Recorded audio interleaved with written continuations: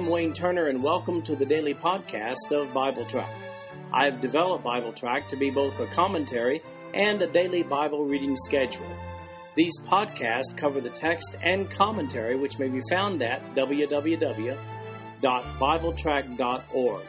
So, for those who have a busy schedule but do have time to listen to the Bible being read, this podcast is for you.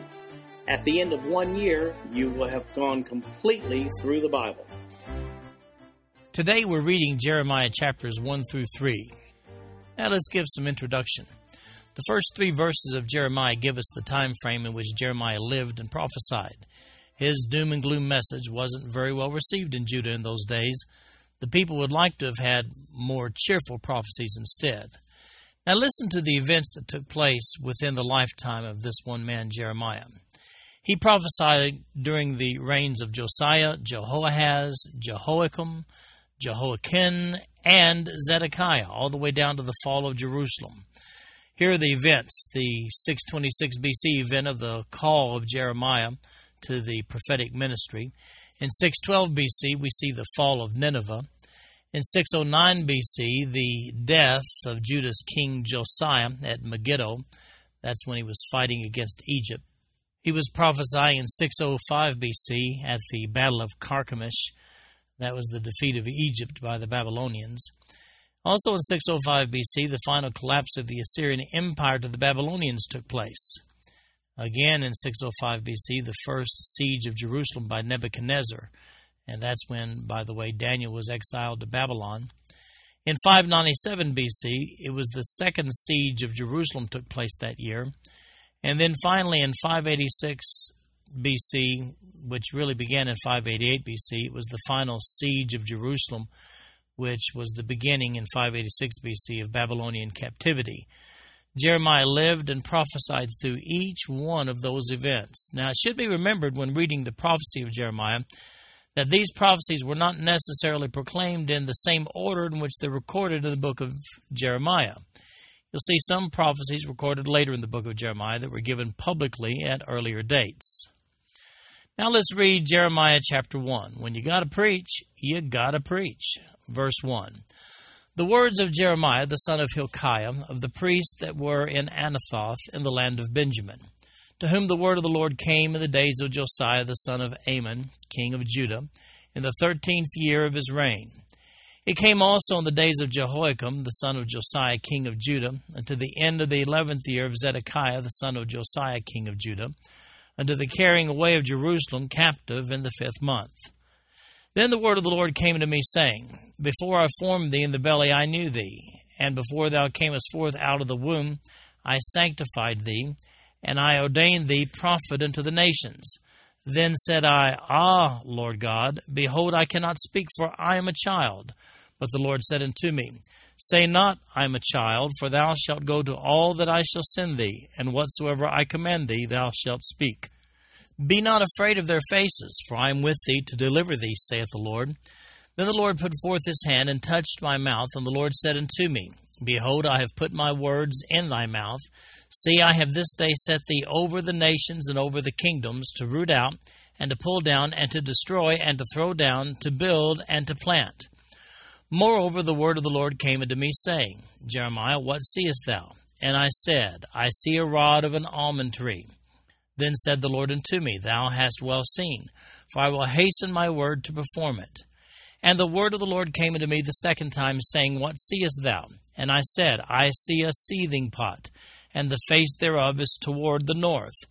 Then the Lord said unto me, Out of the north an evil shall break forth upon all the inhabitants of the land. For lo, I will call all the families of the kingdoms of the north, saith the Lord, and they shall come, and they shall set every one his throne at the entering of the gates of Jerusalem, and against all the walls thereof round about, and against all the cities of Judah. And I will utter my judgments against them, touching all their wickedness, who have forsaken me, and have burned incense unto other gods, and worshipped the works of their own hands. Thou therefore gird up thy loins, and arise, and speak unto them all that I command thee. Be not dismayed at their faces, lest I confound thee before them. For behold, I have made thee this day a defenced city. and an iron pillar, and brazen walls against the whole land, against the kings of Judah, against the princes thereof, against the priests thereof, and against the people of the land. And they shall fight against thee, but they shall not prevail against thee, for I am with thee, saith the Lord, to deliver thee. This first chapter contains Jeremiah's call to the life of a prophet. There's no question from this chapter that Jeremiah was warned of the downside of being a prophet to a sinning Judah. But he took the job anyway. Actually, the job had been assigned to him before he was even born. That's according to verse 5, when it says, Before I formed thee in the belly, I knew thee, and before thou camest forth out of the womb, I sanctified thee, and I ordained thee a prophet unto the nations. So it's really not a good idea to turn down a job offer from God himself. If you want to know for sure, just go ask Jonah about that. What an awesome responsibility God lays upon Jeremiah in verse 10 when it says, See, I have this day set thee over the nations and over the kingdoms to root out and to pull down and to destroy and to throw down, to build and to plant. Whoa! And you don't think he had a difficult job? We see our first mention of the Babylonians here in verse 14. Here's what it says, Out of the north an evil shall break forth upon all the inhabitants of the land. Whenever the Assyrians or the Babylonians attacked, they always came from the north rather than over the mountain range east of Israel. But who would be Jeremiah's real enemies? Well, there you see it in verses 18 and 19. It says, Therefore, behold, I have made thee this day a defense city, and an iron pillar, and brazen walls against the whole land, against the kings of Judah, against the princes thereof, against the priests thereof, and against the people of the land. And they shall fight against thee, but they shall not prevail against thee, for I am with thee, saith the Lord, to deliver thee. So, on top of everything else, Jeremiah, you're going to find that your own Jewish leaders are going to hate you, and they're going to fight against you. What a tough assignment. That brings us to Jeremiah chapter 2, where we find that Judah has rejected God. Verse 1, Moreover, the word of the Lord came to me, saying, Go and cry in the ears of Jerusalem, saying, Thus saith the Lord, I remember thee, the kindness of thy youth, the love of thine espousals, when they wentest after me in the wilderness, in a land that was not sown. Israel was holiness unto the Lord, and the firstfruits of his increase. All that devour him shall offend. Evil shall come upon them, saith the Lord. Hear ye the word of the Lord, O house of Jacob, and all the families of the house of Israel. Thus saith the Lord, What iniquity have your fathers found in me, that they are gone far from me, and have walked after vanity, and are become vain? Neither said they, Where is the Lord that brought us up out of the land of Egypt, that led us through the wilderness, through a land of deserts and of pits, through a land of drought and of the shadow of death, through a land that no man passed through, and where no man dwelt? And I brought you into a plentiful country to eat the fruit thereof and the goodness thereof. But when ye entered, ye defiled my land, and made mine heritage an abomination. The priest said not, Where is the Lord? And they that handle the law knew me not. The pastors also transgressed against me. And the prophets prophesied by Baal, and walked after things that do not profit. Wherefore I will yet plead with you, saith the Lord, and with your children's children will I plead. For pass over the isles of Kittim, and see, and send unto Kedar, and consider diligently, and see if there be such a thing. Hath a nation changed their gods, which are yet no gods? But my people have changed their glory for that which doth not profit. Be astonished, O ye heavens, at this, and be horribly afraid. Be ye very desolate, saith the Lord. For my people have committed two evils. They have forsaken me, the fountain of living waters, and hewed them out cisterns, broken cisterns that can hold no water. Is Israel a servant? Is he a homeborn slave? Why is he spoiled? The young lions roared upon him and yelled, and they made his land waste. His cities are burned without inhabitant. Also the children of Noph and Tahpanhes have broken down the crown of thy head. Hast thou not procured this unto thyself, in that thou hast forsaken the Lord thy God, when he led thee by the way? And now what hast thou to do in the way of Egypt, to drink the waters of Sihor? Or what hast thou to do in the way of Assyria, to drink the waters of the river? Thine own wickedness shall correct thee, and thy backsliding shall reprove thee. Know therefore and see that it is an evil thing and bitter that thou hast forsaken the Lord thy God, and that my fear is not in thee, saith the Lord God of hosts. For of old time I have broken thy yoke and burst thy bands. And thou saidst, I will not transgress, when upon every high hill and under every green tree thou wanderest, playing the harlot. Yet I had planted thee a noble vine, wholly a right seed. How then art thou turned into the degenerate plant of a strange vine unto me? For though thou wash thee with nitre, and take thee much soap, yet thine iniquity is marked before me, saith the Lord God. How canst thou say, I am not polluted? I have not gone after Balaam. See thy way in the valley, know what thou hast done. Thou art a swift dromedary, traversing her ways, a wild ass used to the wilderness, that snuffeth up the wind at her pleasure. In her occasion, who can turn her away? All they that seek her will not weary themselves. In her month they shall find her. Withhold thy foot from being unshod, and thy throat from thirst. But thou saidst, there is no hope. No, for I have loved strangers, and after them will I go. As the thief is ashamed when he is found, so is the house of Israel ashamed. They, their kings, their princes, and their priests, and their prophets, saying to a stock, Thou art my father, and to a stone, Thou hast brought me forth. For they have turned their back unto me, and not their face. But in the time of their trouble they will say, Arise and save us. But where are thy gods that thou hast made thee? Let them arise, if they can save thee in the time of thy trouble. For according to the number of thy cities are thy gods, O Judah. Wherefore will ye plead with me? Ye all have transgressed against me, saith the Lord. In vain have I smitten your children, they receive no correction. Your own sword hath devoured your prophets, like a destroying lion. O generation, see ye the word of the Lord. Have I been a wilderness unto Israel, a land of darkness? Wherefore say my people, We are lords, we will come no more unto thee. Can a maid forget her ornaments, or a bride her attire? Yet my people have forgotten me days without number. Why trimmest thou thy way to seek love? Therefore hast thou also taught the wicked ones thy ways. Also in thy skirts is found the blood of the souls of the poor innocents. I have not found it by secret search, but upon all these. Yet thou sayest, Because I am innocent, surely his anger shall turn from me. Behold, I will plead with thee, because thou sayest, I have not sinned. Why gaddest thou about so much to change thy way? Thou also shalt be ashamed of Egypt, as thou wast ashamed of Assyria. Yea, thou shalt go forth from him, and thine hands upon thine head, for the Lord hath rejected thy confidences, and thou shalt not prosper in them. Well, here's the story of Judah.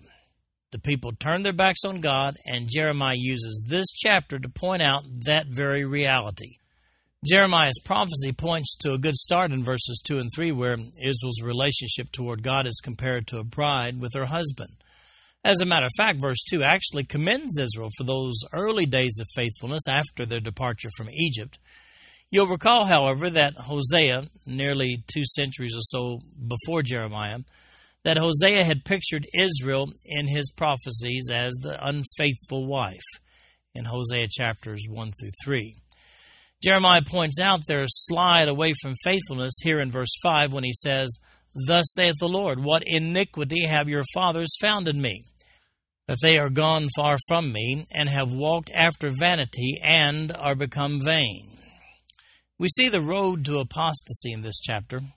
Verse 8 declares that the priests, pastors, the rulers, and prophets have led the way to this apostasy. And the people followed, verse 11.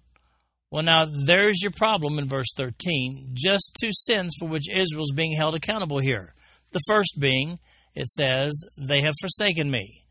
The second being that they turn to idols. The metaphors used here are living water for God's leadership and broken cisterns for idol worship.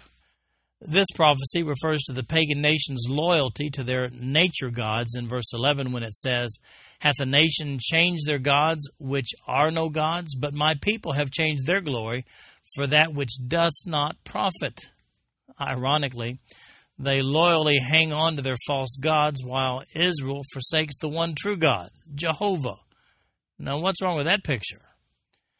Now, with regard to the references to Egypt and Assyria in verse 18, here's an excerpt from the Expositor's Bible Commentary, and I quote, "In Jeremiah's days there were two chief political parties, a pro-Egyptian party and a pro-Assyrian party. Of what help would godless nations be to Judah? Ultimately, her doom would be sealed not by the presence or absence of treaties with allies, but by her defection from the Lord." Verse 19. The final cause of her calamity would be the hand of God, not the nations he used to punish her. Her great lack was the reverential fear of the Lord. And that ends the quote. You'll recall the renewed commitment to God during the reign of Josiah in 2 Kings chapters 22 and 23. We just read those, paralleled by 2 Chronicles chapters 34 and 35. However, after the death of Josiah, the exclusive worship of the one true God in Jerusalem and Judah, that ceased. From the death of Josiah in 609 BC until Jerusalem's fall in 586 BC, life there was not centered around God, but it was centered around idols and false gods. Jeremiah then gives a series of analogies to make his point about the backslidings of Israel. In verse 19, he speaks of those backslidings, and here's what he says about them in the following verses. He refers to Israel as an animal with no yoke in verse 20, a wild, strange vine in verse 21, a stain that can't be eradicated in verse 22, and finally a wild donkey in verses 23 and 24. In verse 28, Jeremiah asks this question, "But where are thy gods that thou hast made thee? They can't save Judah. They have transgressed against God," he says in verse 29, "despite the chastisement of God upon them," in verse 30. They, let's face it, have turned their backs on God. So what's to become of Judah due to their disobedience? Well, here's what Jeremiah says in verse 37. "Yea, thou shalt go forth from him, and thine hands upon thine head, for the Lord hath rejected thy confidences, and thou shalt not prosper in them." For an idea of this hands on the head gesture of verse 37, perhaps 2 Samuel chapter 13, verse 19 will be helpful. Here's what it says. "And Tamar put ashes on her head, and rent her garment of the divers colors that was on her, and laid her hand on her head, and went on crying." You see, it was a gesture of extreme sorrow. After all, they did fall to the Babylonians, and they were exiled subsequently from their land in 586 BC, just as Jeremiah had prophesied. In Jeremiah 3, we see the divorcing of an entire nation. Verse 1. "They say, If a man put away his wife, and she go from him, and become another man's, shall he return unto her again? Shall not that land be greatly polluted? But thou hast played the harlot with many lovers. Yet return again to me, saith the Lord. Lift up thine eyes into the high places, and see where thou hast not been lying with. In the ways hast thou sat for them, as the Arabian in the wilderness, and thou hast polluted the land with thy whoredoms and with thy wickedness. Therefore the showers have been withholden, and there hath been no latter rain. And thou hast a whore's forehead that refuses to be ashamed. Wilt thou not from this time cry unto me, My Father, thou art the guide of my youth? Will he reserve his anger forever? Will he keep it to the end? Behold, thou hast spoken, and done evil things as thou couldest. The Lord said also unto me in the days of Josiah the king, Hast thou seen that which backsliding Israel hath done? She has gone up upon every high mountain and under every green tree, and there hath played the harlot. And I said after she had done all these things, Turn thou unto me, but she returned not. And her treacherous sister Judah saw it. And I saw when for all the causes whereby backsliding Israel committed adultery, I had put her away and given her a bill of divorce. Yet her treacherous sister Judah feared not, but went and played the harlot also. And it came to pass through the lightness of her whoredom that she defiled the land and committed adultery with stones and with stocks. And yet for all this her treacherous sister Judah hath not turned unto me with her whole heart, but feignedly, saith the Lord. And the Lord said unto me, The backsliding Israel hath justified herself more than treacherous Judah. Go and proclaim these words toward the north, and say, Return, thou backsliding Israel, saith the Lord, and I will not cause mine anger to fall upon you. For I am merciful, saith the Lord, and I will not keep anger forever. Only acknowledge thine iniquity, that thou hast transgressed against the Lord thy God, and hast scattered thy ways to the strangers under every green tree. And ye have not obeyed my voice, saith the Lord. Turn, O backsliding children, saith the Lord, for I am married unto you, and I will take you one of a city, and two of a family, and I will bring you to Zion. And I will give you pastors according to mine heart, which shall feed you with knowledge and understanding. And it shall come to pass, when ye be multiplied and increased in the land, in those days, saith the Lord, they shall say no more, the ark of the covenant of the Lord. Neither shall it come to mind, neither shall they remember it, neither shall they visit it, neither shall that be done any more. At that time they shall call Jerusalem the throne of the Lord, and all the nations shall be gathered into it, to the name of the Lord, to Jerusalem. Neither shall they walk any more after the imagination of their evil heart. In those days the house of Judah shall walk with the house of Israel, and they shall come together out of the land of the north to the land that I have given for an inheritance unto your fathers. But I said, How shall I put thee among the children, and give thee a pleasant land, a goodly heritage of the host of the nations? And I said, Thou shalt call me my father, and shalt not turn away from me. Surely as a wife treacherously departeth from her husband, so have ye dealt treacherously with me, O house of Israel, saith the Lord. A voice was heard upon the high places, weeping and supplications of the children of Israel, for they have perverted their way, and they have forgotten the Lord their God.